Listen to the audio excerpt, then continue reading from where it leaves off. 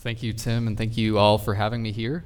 I would love to meet you if I haven't met you yet, so come over after Sunday school or after service and say hi.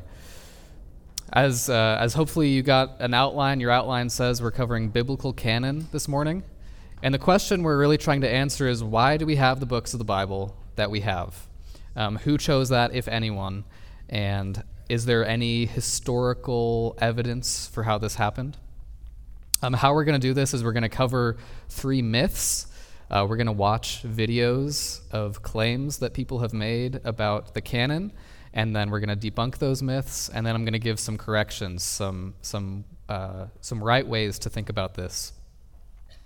But before we get into that, let me give a brief overview of why this is an important question. Of course, we're talking about Scripture, and we all know Scripture is important. But Scripture really is the only way that we could know about God. If we didn't have Scripture, we couldn't know anything about an infinite God who is greater than anything we could think of. And even if he wasn't infinite, we couldn't know anything about him if he didn't reveal himself to us. I kind of think of it like in a marriage. I'm sure those of us who are married here can attest to this. We could not know what our spouse is thinking unless they told us, even if sometimes we think otherwise. And it's the same with God. We couldn't know God's mind if he didn't reveal it to us, if he didn't speak to us. And so that's what we have in the Bible. God reveals himself to us in general revelation in nature, but more specifically in Scripture. And so the Bible is God's self-revelation. It's his word to us, revealing to us what he's doing in the world, what he's like, describing to us himself and his purpose in the world. But it isn't just one book. That's kind of a shock for some people to hear who aren't super familiar with Scripture. It's actually a collection of 66 books. I'm sure all of us here know that. But why are there 66? That's our question today. Why aren't there 67 or 65? Some denominations of Christianity have more books. Some throughout the history of the church have had less. Some have denied the canonicity of the Old Testament. So the Roman and Eastern Orthodox churches accept what we call the apocryphal books as canon. These are books like Maccabees, the Wisdom of Solomon. These are books that were written in between the Old Testament time and the New Testament. And Roman and Eastern Orthodox Church recognize these as scripture, but we do not. There are other books called the Pseudepigrapha, which were written also in the same time period, but they're claiming to be ancient figures writing these books, but they're not ancient figures actually. They're just written by modern people. So like the books like the First, Second Enoch, that kind of stuff. And most churches do not accept these as scripture. That's not really a question for any church today. And then there are other writings that were contemporary with the New Testament that some claim could have been scripture but aren't, and no churches accept these. These are writings like the Gospel of Thomas, the Gospel of Mary Magdalene. So these are the kind of questions that we're dealing with. Why aren't those books in our canon, in our Bibles? And who made this decision? So let's look at this first myth, this first wrong answer to the question in this video on TikTok.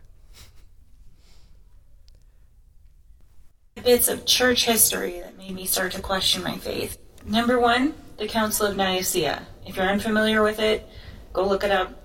It doesn't make a whole heck of a lot of sense. Basically, a bunch of dudes got together, took all the Christian writings that had previously been considered canon, and decided some of these are canon, some of them are not. Who said those dudes got to do this?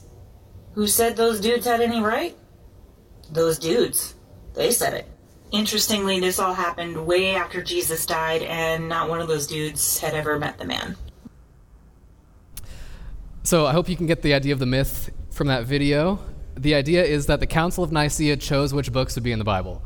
And some people say, they put it this way, they say like a bunch of old white men picked the books of the Bible, and so we can't trust it because it wasn't people of color, whatever the issue is. This is actually a really serious myth. It's really popular. It obviously caused this woman to question her faith, and it's caused many people to do the same. I remember when my wife was in college, she went to a Christian school, but a lot of her classmates would put out this myth, and they would say, the Bible can't be trusted because the books were just arbitrarily chosen at the Council of Nicaea. So let's consider how this myth came about. I was really fascinated when I did this research because it's not actually that modern of a myth, even though it's very popular today. So if you aren't familiar, the Council of Nicaea met in 325 AD. It was a gathering of a bunch of church leaders to discuss issues of Christology, the nature and the work of Christ. And it wasn't actually gathered to discuss questions about canon. All of the records that we have don't say anything about their discussing canon. But in the 9th century, there was a book called, in Latin, Synodicon Vitus, which I'm pretty sure means ancient councils. And it says that the Council of Nicaea decided between the canonical books and the false books by putting them on an altar in the house of God, all the books that they were trying to choose between. And then they asked the Lord in prayer that the inspired works would be found on top of the stack and the spurious books on the bottom. And this is how it happened, apparently. And this writing is a pretty old writing, 800s AD, but that's still 500 years after the Council of Nicaea, roughly. So it's an old myth, but it's not reliable whatsoever. Of course, it sounds silly. It's kind of a miraculous myth. And so it's not a true retelling of what happened at the Council of Nicaea. But it gained popularity. The French philosopher Voltaire in the 18th century repopularized this in his day. He retold this myth from this old 9th century writing. And then, of course, in our day, Dan Brown popularized this in the Da Vinci Code, that work of fiction that some people didn't realize was fiction. So let's respond to this really interesting myth. First, anybody who says that it was a bunch of old white men don't know their history. It was held in modern-day Turkey. That's where Nicaea is. That's not Europe. And many important bishops came from Africa. The church in Alexandria was a really important church in this council. So, of course, that claim is not true. But also the claim that they touched on canon, like I said, is just not accurate. If you've read the Nicene Creed, or if you've confessed it before, you know that the Nicene Creed is suspiciously lacking anything about canon. It's a creed about Christology. It's about the Trinity, what we are to believe and what we are not to believe about Christ and his nature. And if you can actually read records of what the council did. They're called the 20 Canons of Nicaea. It's kind of confusing. It's not the canon of the Bible, but it's these rules that the Council of Nicaea put out. There's 20 of them, and they're just discussing church matters. Who can be a priest, who can be a pastor, who can be a deacon, when you should worship on Easter, what day Easter is. Those were the kinds of things that the Council of Nicaea was concerned with. Besides Christology, it was not canon. So this myth is actually, you can trace the development of this myth, which is really fascinating. You can see when an early writing first put it out, it has no historical support besides this 9th century writing. And even worse, it assumes that the books of the Bible were chosen arbitrarily rather than sovereignly determined by God. So that's why this myth is a no-go for the answer of who chose the books of the Bible and why we have 66 of them.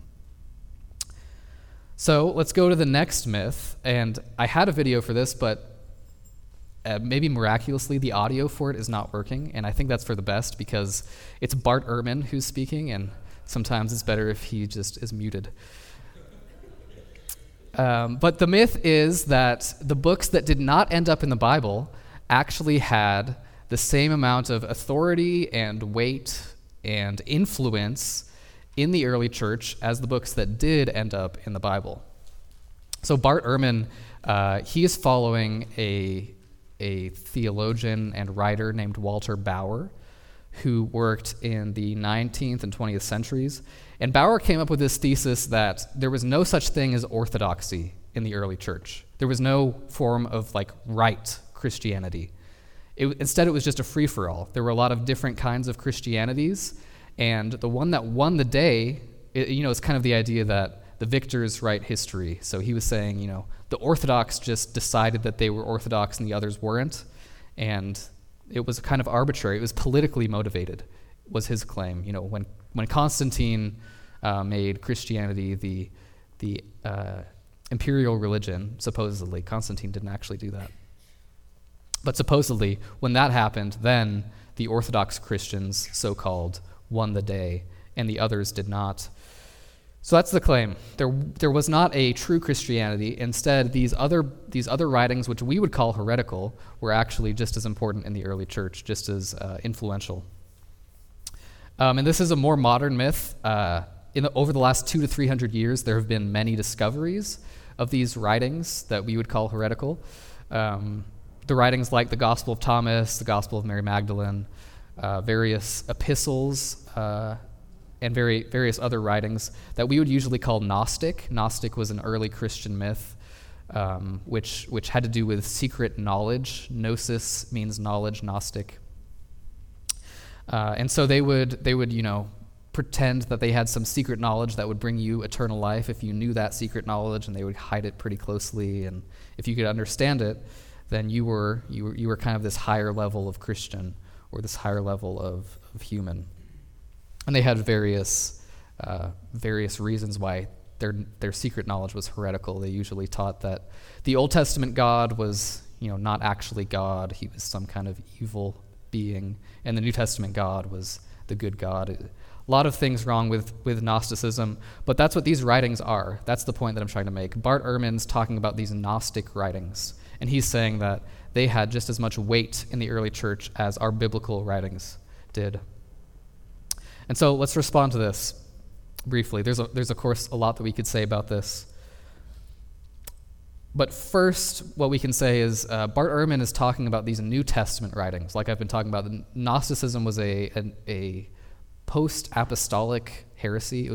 It came about probably in the 200 to 300s AD.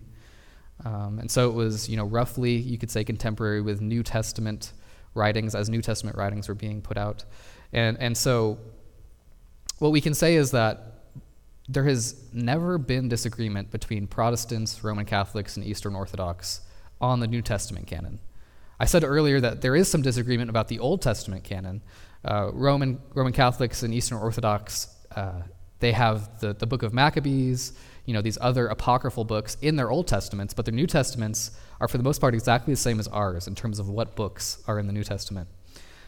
So these books that Bart Ehrman is talking about have never been considered scripture by Christians. Another thing we can say is that even though a lot of these heretical books were recently discovered, in the video, Ehrman talks about Nag Hammadi, which was a really important discovery of writings in 1945. Nag Hammadi is a city, essentially, in Egypt. And they found, it was basically a garbage heap where all of these writings were, and I think you can kind of tell why they were there. But all of these Gnostic writings were in this heap of stuff that they found at Nag Hammadi. And so it's a recent discovery. 1945, these writings were discovered, the Gospel of Thomas, etc.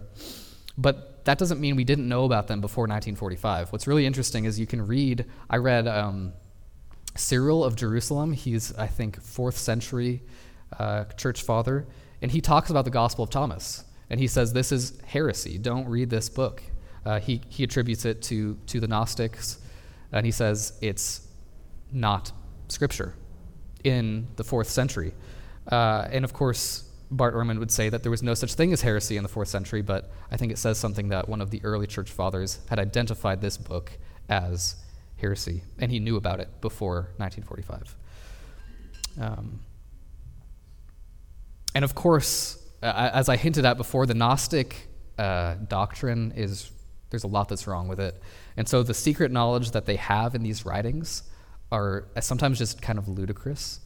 Obviously they're heretical, but sometimes they're just absurd. So I'll give you an example. I will read to you the last sentence of the Gospel of Thomas, and it makes me laugh. So this is the last sentence of the Gospel of Thomas that Bart Ehrman talks about in the video, and he says, this was scripture to some people in the early church, and it has just as much weight as the New Testament. Apparently, Jesus says, according to the Gospel of Thomas, that every woman who will make herself male will enter the kingdom of heaven. He said in the Gospel of Thomas that no woman can enter the kingdom of heaven unless she becomes male. So you can see, like, just the character of the book is just kind of absurd. It's not what we have in Scripture. Scripture is very reverent. It's very, you can tell how weighty the words that it's saying are, but in these writings, it's a lot like that. That's kind of a sample of the absurdity that's in these writings. These writings also are not claiming to present history. They make no historical claims. They usually follow the same formula. Jesus takes an obscure disciple aside, like Thomas Didymus. He's not really an important disciple in the early church. He didn't have any other writings, so it's kind of it's a pretty easy target. Nobody knew too much about him, so let's take him aside. Jesus takes him aside and says, here's a secret. I told nobody else this. It's just for you. And then it's just all of these sayings. There's no historical claim, no events that are presented. And that contradicts pretty starkly with Scripture. Scripture makes a lot of historical claims, especially in the Gospels. It's tracking Jesus's travels, his ministry, and you can, if you look at the Gospel of John even, the historical claims that he makes just about architecture, are quite amazing. Stuff that we're just discovering now about, the area surrounding the temple in Jerusalem. It's historically verifiable stuff that are in the Gospels, and that's not the case with these other Gnostic Gospels. And of course, the underlying purpose of these books contradicts that of Scripture. Scripture is all about revealing God's mystery of salvation to all people who will believe in Christ, and these Gnostic Gospels are all about keeping things hidden, secret, hard to understand, and they say that you can only be saved if you understand these secret things. So that's why this myth is a no-go, this answer to our question. Let's look at the third one, and I think we have a video for this. This is about the Roman Catholic Church.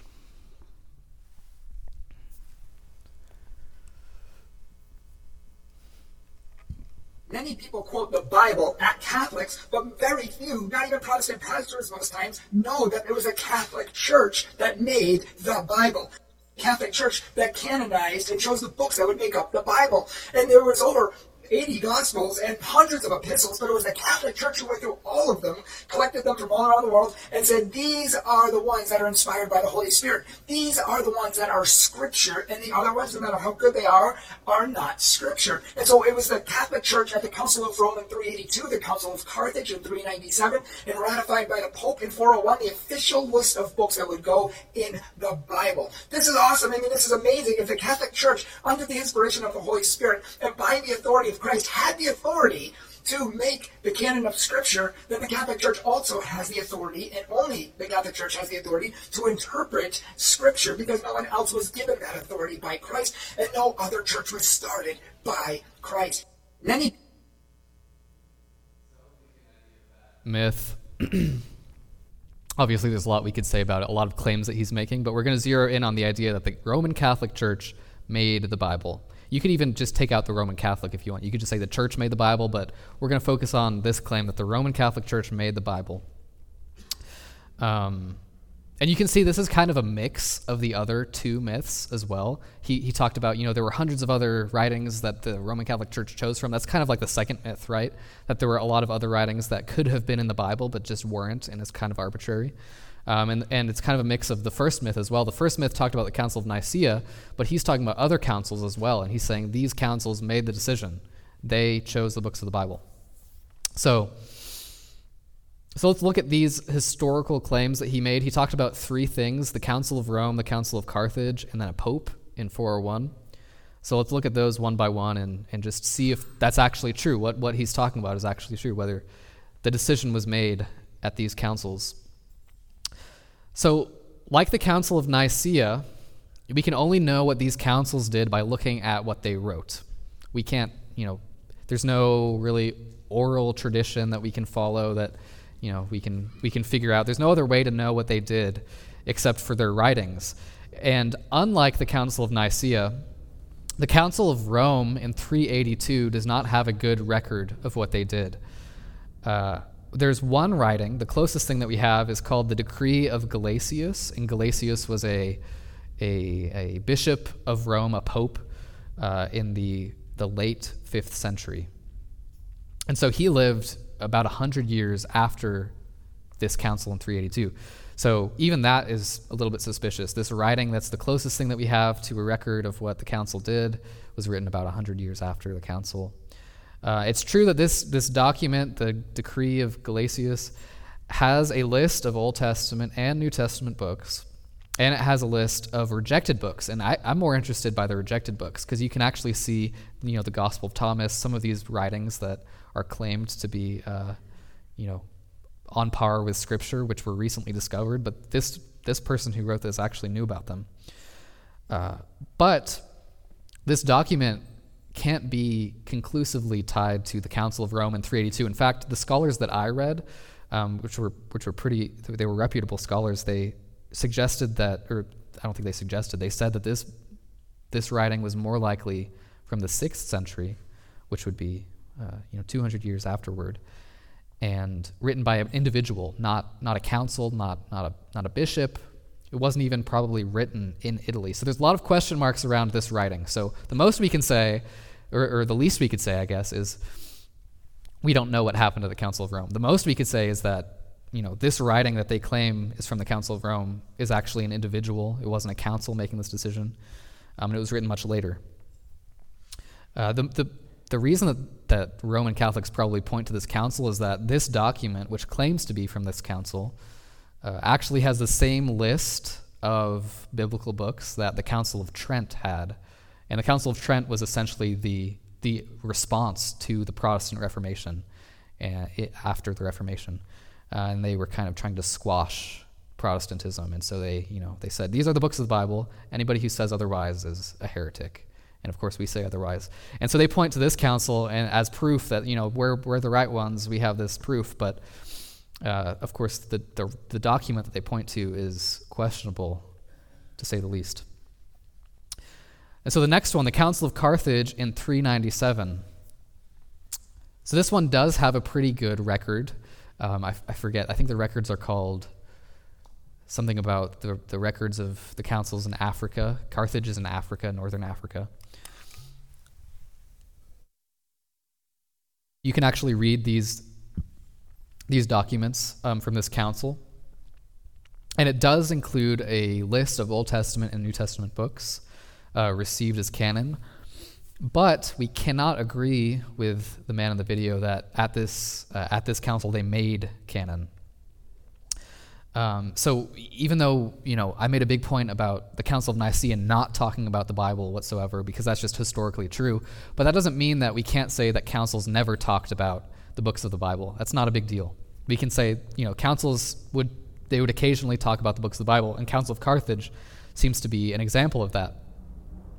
But what we can't say is that they were making the canon of the Bible in the councils. And you can see this, this isn't just me disagreeing with Roman Catholics, you can see this in the writings from this Council of Carthage. After giving the list of biblical books, they said, "These are the things which we have received from our fathers to be read in church." They did not say, "We looked at all the books, we gathered them from all around the world, and we decided these are the ones." They said, this is what we received.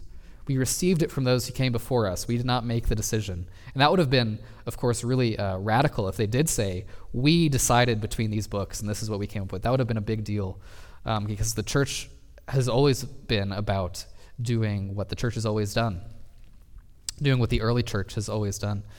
It's always been about looking back to the scriptures and to the early church. And so trying to do something new would have been pretty radical. And of course, in the video he says that the Council of Carthage was kind of ratifying what the Council of Rome did. And if the Council of Rome, like I said, didn't actually do what he said it did in the video, then the Council of Carthage wasn't.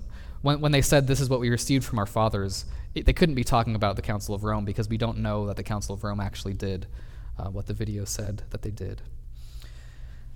So the Council of Carthage is actually denying his claim. He's claiming that they made the canon, but they're saying we received it from those who came before us. And just this is kind of a pedantic point, but Carthage is in Africa, like I said. That's not in Rome. So you can't say the Roman Catholic Church made the Bible it was in Africa, and a pope was not there at this council, so you can't say it was the pope overseeing the council in Carthage. It's just a pedantic point, but it's kind of important to this guy's claim that it was the Roman Catholic Church. And to that, he claims that a pope ratified the canon in 401. And I could not find what he's talking about. He doesn't say which pope, which kind of made it hard. He gives a year, and that's all I could go off of. So the pope that was pope in 401 is named Anastasius I, and he did not write anything on canon that I could find. He died in 401. The pope who came after him might have actually been his son, which is fascinating. His name was Innocent I, which, if you know anything about popes, any pope named Innocent is not going to be innocent. But Innocent I actually wrote a letter in 405 containing a list of Old Testament and New Testament books, but it's kind of like a private letter between him and a bishop, as far as I could tell. He wasn't saying, I ratify this canon. He was just giving another bishop some advice on which books were to be rejected. And it wasn't in 401, so I think that's the best that I could come up with to respond to that claim. And of course, what's fascinating to me is that there was a bishop of Alexandria in 396, I believe, named Athanasius, really, really important bishop, who defended Orthodox Trinitarianism against really, really popular heresy. He basically defended the faith in a time where it was really questionable whether it would survive. And Athanasius in 396, which is, if 405 was when this pope wrote, so that's quite a bit before, or rather, I think it's 367, but whatever it is, it's before this pope. He wrote a list that differed from the pope in 405. He wrote a list that was the same as our Protestant Bible, but the pope in 405 wrote a list that's the same as the Roman Catholic Bible, including the Apocrypha books. And so that's interesting to me, just because, it's a bishop in Alexandria and a bishop in Rome, and their lists are different. And one of them are actually earlier, so which one do we take as authoritative? Of course, the Roman Catholics would take the one in Rome to be authoritative, but I wouldn't be so quick to do that. So let's respond to this claim as a whole, the claim that the Roman Catholic Church made the Bible. This claim assumes that the church is infallible, that it cannot make a mistake. Because, of course, if it could make a mistake, then we could say that the church made a mistake when it made the canon. It also assumes that the church has authority over the Bible, and that's a really important thing to realize, because the exact opposite is true. The church does not have authority over the Bible. The Bible gives the church its authority. The Bible has authority over the church. It tells us what to do. And in fact, the church is not infallible. That's why we have the Bible, the infallible Bible. We have it as our rule, as our standard, because we are fallible. We make mistakes. And, if you've been in the church for long enough, you know that to be true. If you've looked at, videos like this, you know that to be true. Church makes mistakes. And to say that the Bible or the church made the Bible is exactly the opposite of the truth. The Bible made the church. There would be no church, there would be no Christianity if we didn't have Scripture. It's the only source for, like I started the lesson with, it's our only source for knowing about God. It's our only source for knowing about Jesus. There would be no such thing as followers of Christ if we didn't have his word in the Bible. And so we can't say that followers of Christ existed before the word. Of course, the disciples existed before the New Testament, but they had the Old Testament. So the Bible makes the church. The Bible has authority over the church because the Bible is God's word. It's not the church's word. The Roman Catholic apologist in this video seems like, if you follow his reasoning, I'm sure he wouldn't say this at all, but if you follow his reasoning, it becomes the church's word, not God's word. And so just as to conclude this myth, it's true that some council did address canon. They did give lists of Old Testament, New Testament books, but we can't say that these councils made canon. And for good reason, these councils didn't claim to make canon. They claimed to be receiving what they had from their predecessors, from their fathers. And so now that we've looked at these three myths, let's correct them. Let's have some positive statements about canon. What can we say about the process of the books of the Bible becoming God's Word, becoming the books of the Bible? First thing we can say is what I've already said, is that the church received these books. They received and recognized the books of the Bible as canonical and authoritative. They did not make it so. They didn't make them canon. The books of the Bible are not canonical because they were received by the church. It's exactly the opposite. They were received by the church because they are canonical. The church, this is maybe a helpful illustration. The church is more like a thermometer than a thermostat. It takes the temperature in terms of canon of Scripture. It doesn't set the temperature. So in contrast to these myths that we've looked at, the church did not decide which books would be in, which books would be out. Instead, they received the books they had been given from God.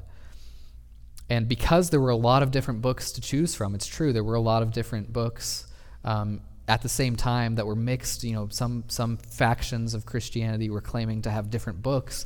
It was necessary to receive the books and recognize them as Scripture, but that didn't mean that they made it Scripture. They didn't decide between these books. Instead, they said, these books are clearly heresy, and these books are the ones that we have received as authoritative. Because the canon that they received was already determined. They didn't determine it. It was already determined before they received it. The second thing we can say is that this process of recognizing canon was organic. It was not political or mechanical. These myths, there's a common thread that the process of canonization was a mechanical thing. Somebody, showed up and said, this is the list, and all the other books are wrong. It's a very mechanical process. You can also see how it's very political. The Emperor Constantine at the Council of Nicaea came along and said, these are the books of the Bible because I won the war, and all the losers, well, too bad. But that's not the case. These myths have this common thread, but that's not what actually happened. We can see that in the Old Testament books, the 39 books that we have in the Old Testament, were pretty much settled in Jesus' time, which is far before these claims that were made in the videos, far before the councils and the popes that were talked about. There were three parts. There are three parts in the Jewish canon, just the way that they gather the books of the Bible together, the way they organize them. It's called the Law, which is the books of Moses, the first 5 books of the Bible. The Writings, which would include the Psalms, the wisdom books, as well as Daniel. For some reason, he's not a prophet; he's a writing in the Jewish canon. And then the prophets, which would of course be the major prophets, Isaiah, Ezekiel, but it would also include what we would consider the historical books. They consider those prophetical books, the books of Samuel, Judges, and Kings. So that's the 3 groups, and that's what we have in our Bible. We have all of those writings in our Bible, our Old Testament, and that's the Jewish canon even today. We have the same Old Testament as the Jewish Old Testament, which is kind of significant because the Roman Catholics can't say that. They have extra books that the Jews do not consider Scripture. These books, the apocryphal books that I've mentioned a few times, they were written after the Old Testament and before the New Testament, and they were not considered Scripture by the people of that time. Jesus, I'm sure, knew about these books. We know that Jude knew about these books. He quotes 1st Enoch in his letter, which is really fascinating. We don't have time to talk about that. But they knew about these books, and they did not consider them Scripture. None of the books, actually, 1st Enoch is not in the Roman Catholic Old Testament, but none of the books that they do have that we don't have in the Roman Catholic Old Testament. None of those books are actually quoted in the New Testament. But all of the books that we have are quoted in the New Testament except 5. And 2 of those are debatable. So really 3. 3 books of the Old Testament, and they were much later, Ezra, Nehemiah, and Esther. These books are not quoted in the New Testament. Those are the only 3. And none of the books that are what we call apocryphal are actually quoted in the New Testament. And you can, if you read the Gospels, you see Jesus talk about the law, the Psalms, and the prophets. And these are the 3 divisions of the Old Testament. That's what I told you about. The law, the writings, the prophets. Psalms are the biggest book in the writings, and so that just characterizes that section. So you can see Jesus has the same Old Testament that we do. He talks about the law, the writings, and the prophets. And so that was settled by Jesus' time, maybe even before.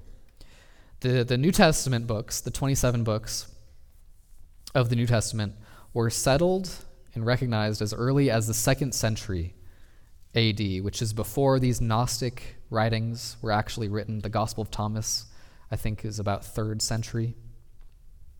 It's before these councils that we were talking about. It's much earlier than most people will claim, the 2nd century. And this process, like I said, it was organic. The New Testament books were accepted as scripture as they were being written. It happened progressively. The last New Testament book was probably written in the 90s AD, Revelation. That's usually the accepted date. And like I said, as they were written, they were accepted. So the later books that were written took a little bit longer to be accepted. They were questioned a little bit more because they were written later. It took longer for them to circulate around the churches. But they were ultimately still accepted. And you can kind of get a peek into this process even in the New Testament, which is really fascinating to me. Peter, in 2 Peter 3:15 through 16, calls the letters of Paul scripture. He says, just as Paul said in his letters, which certain men twist and pervert as they do the other scriptures. That's really fascinating. He puts it on par with the Old Testament. And Paul does the same thing with Luke's gospel. I think it's debatable, but I find it pretty convincing. He uses the same exact Greek words as Luke does. In 1 Timothy 5:18, he quotes as scripture. He says, as the scriptures say. He quotes the Old Testament, Deuteronomy, and then he quotes Jesus in the Gospel of Luke. So you can see even in the New Testament time, they were considering New Testament books as scripture. They treated them, they talked about them as God's word. And you can also see in the New Testament the circulation process. Paul, it's really obvious, Paul wrote to certain cities. The book of Colossians was written to the church in Colossae. But it wasn't just written for them, it was also written for all Christians. And Paul even recognized that. He said to the Colossians in Colossians 4:16 to circulate this book. He said, send it to, I forget, the church in Laodicea, I think. And make sure you read their letter too. Which is really fascinating. So you can see there's this process of circulating the New Testament books so that the whole church ultimately receives them and reads them and considers them as scripture. And you can also see in the New Testament that these books are considered scripture by other New Testament writers. And of course, in the 2nd century, like I said, 2nd century was probably when the canon was recognized by the church finally. Irenaeus and Tertullian, 2nd century theologians, which means, one. I think Irenaeus is like 110 to 150. Those are his dates, something like that. They quote 23 out of 27 New Testament books. That's pretty significant. Only 4 books they don't quote. I think that's really significant. I don't think they quote these other books that are talked about, these Gnostic books. But they quote 23 out of 27 New Testament books. And of course, like I said, the later books that were written, so Revelation, Hebrews, sometimes James, sometimes the books of Peter. Sometimes these were put into question. They were called there was a term for them, the questionable books, whether they're actually canon or not. But that's only because they were later. It took longer for them to circulate. It just took longer for them to get all around the ancient church. But ultimately they were accepted. And so that's how we can see that it was an organic process. It was not political. It was not, one event, let's decide the books of the Bible. It was a process that happened as they were written, they were received, they were recognized as God's word. So the third thing that we can say is that the books of the Bible are self-authenticating. In short, inspiration determines canon.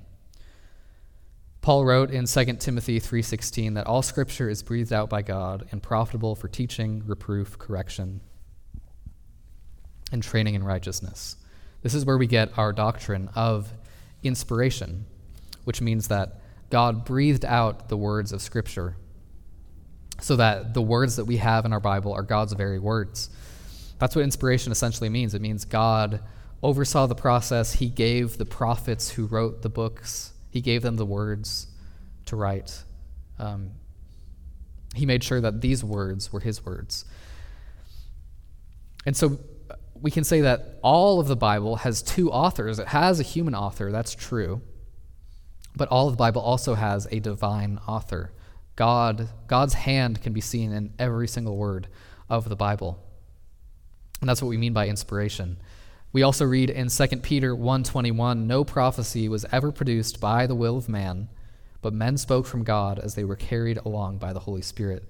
You can kind of see this process of God overseeing the work of writing Scripture. He carried along these men as they wrote so that these words were his words. And so we believe that the Bible is God's word, which means that it has authority in itself. It has intrinsic authority because it's from God. And because it's from God, because it has authority, it is canon. I meant to define canon when we started. I forgot to. Let me do it just now. Canon means rule. It means standard. In ancient Greece, it was literally a measuring rod. They would measure things with a canon. And that's what the Bible is for us. It's our standard, our rule for what to believe about God and how to live as followers of Christ. And so that's why the Bible is canon. The Bible is canon because it comes from God. It's our standard for what to believe about God because it's God's word to us. And because God inspired these words of the 66 books of the Bible, they are canon. They're not canon for any other reason. They're canon because they are inspired. They're canon because they're God's word. The answer to our question that we started our lesson with, who chose the books of the Bible, is God. God chose the books of the Bible because he inspired these 66 books. If there were other inspired books, they would be in our Bible today. The books that are not in our Bible today are not in our Bible because they're not inspired. It's a self-authenticating word that we have from God.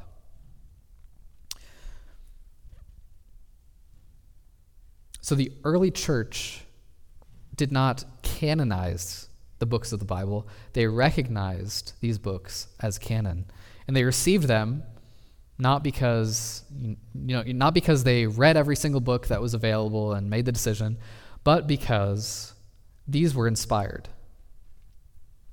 Because these were inspired by God, these books. And the last thing that we can say is that the books of the Bible are coherent and Christ-centered.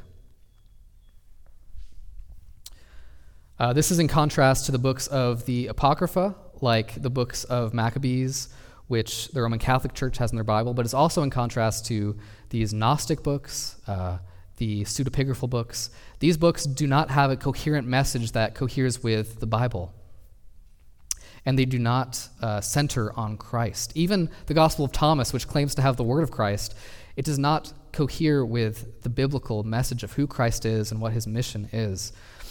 And some of these books actually contain real history. The Maccabees contains some real history about what happened in the period between the Old Testament and the New Testament. And some of them are actually really edifying to read. They're helpful sometimes. They have good wisdom, some of these books. Some of them are interesting. Even the heretical books, they're somewhat interesting to read. But none of them are coherent with the gospel message of the Bible. None of them are Christ-centered like the Bible is. All of the Old Testament books, they point to Christ. All of the New Testament books point us back to Christ. But that's not true with any of these other books. So like I said earlier, the heretical books contain a message that completely contradicts the Bible, a salvation that just doesn't line up. The apocryphal books might not have a heretical message, but they don't really have a clear message. Maybe the only message they have is that God continued to work with Israel after the exile.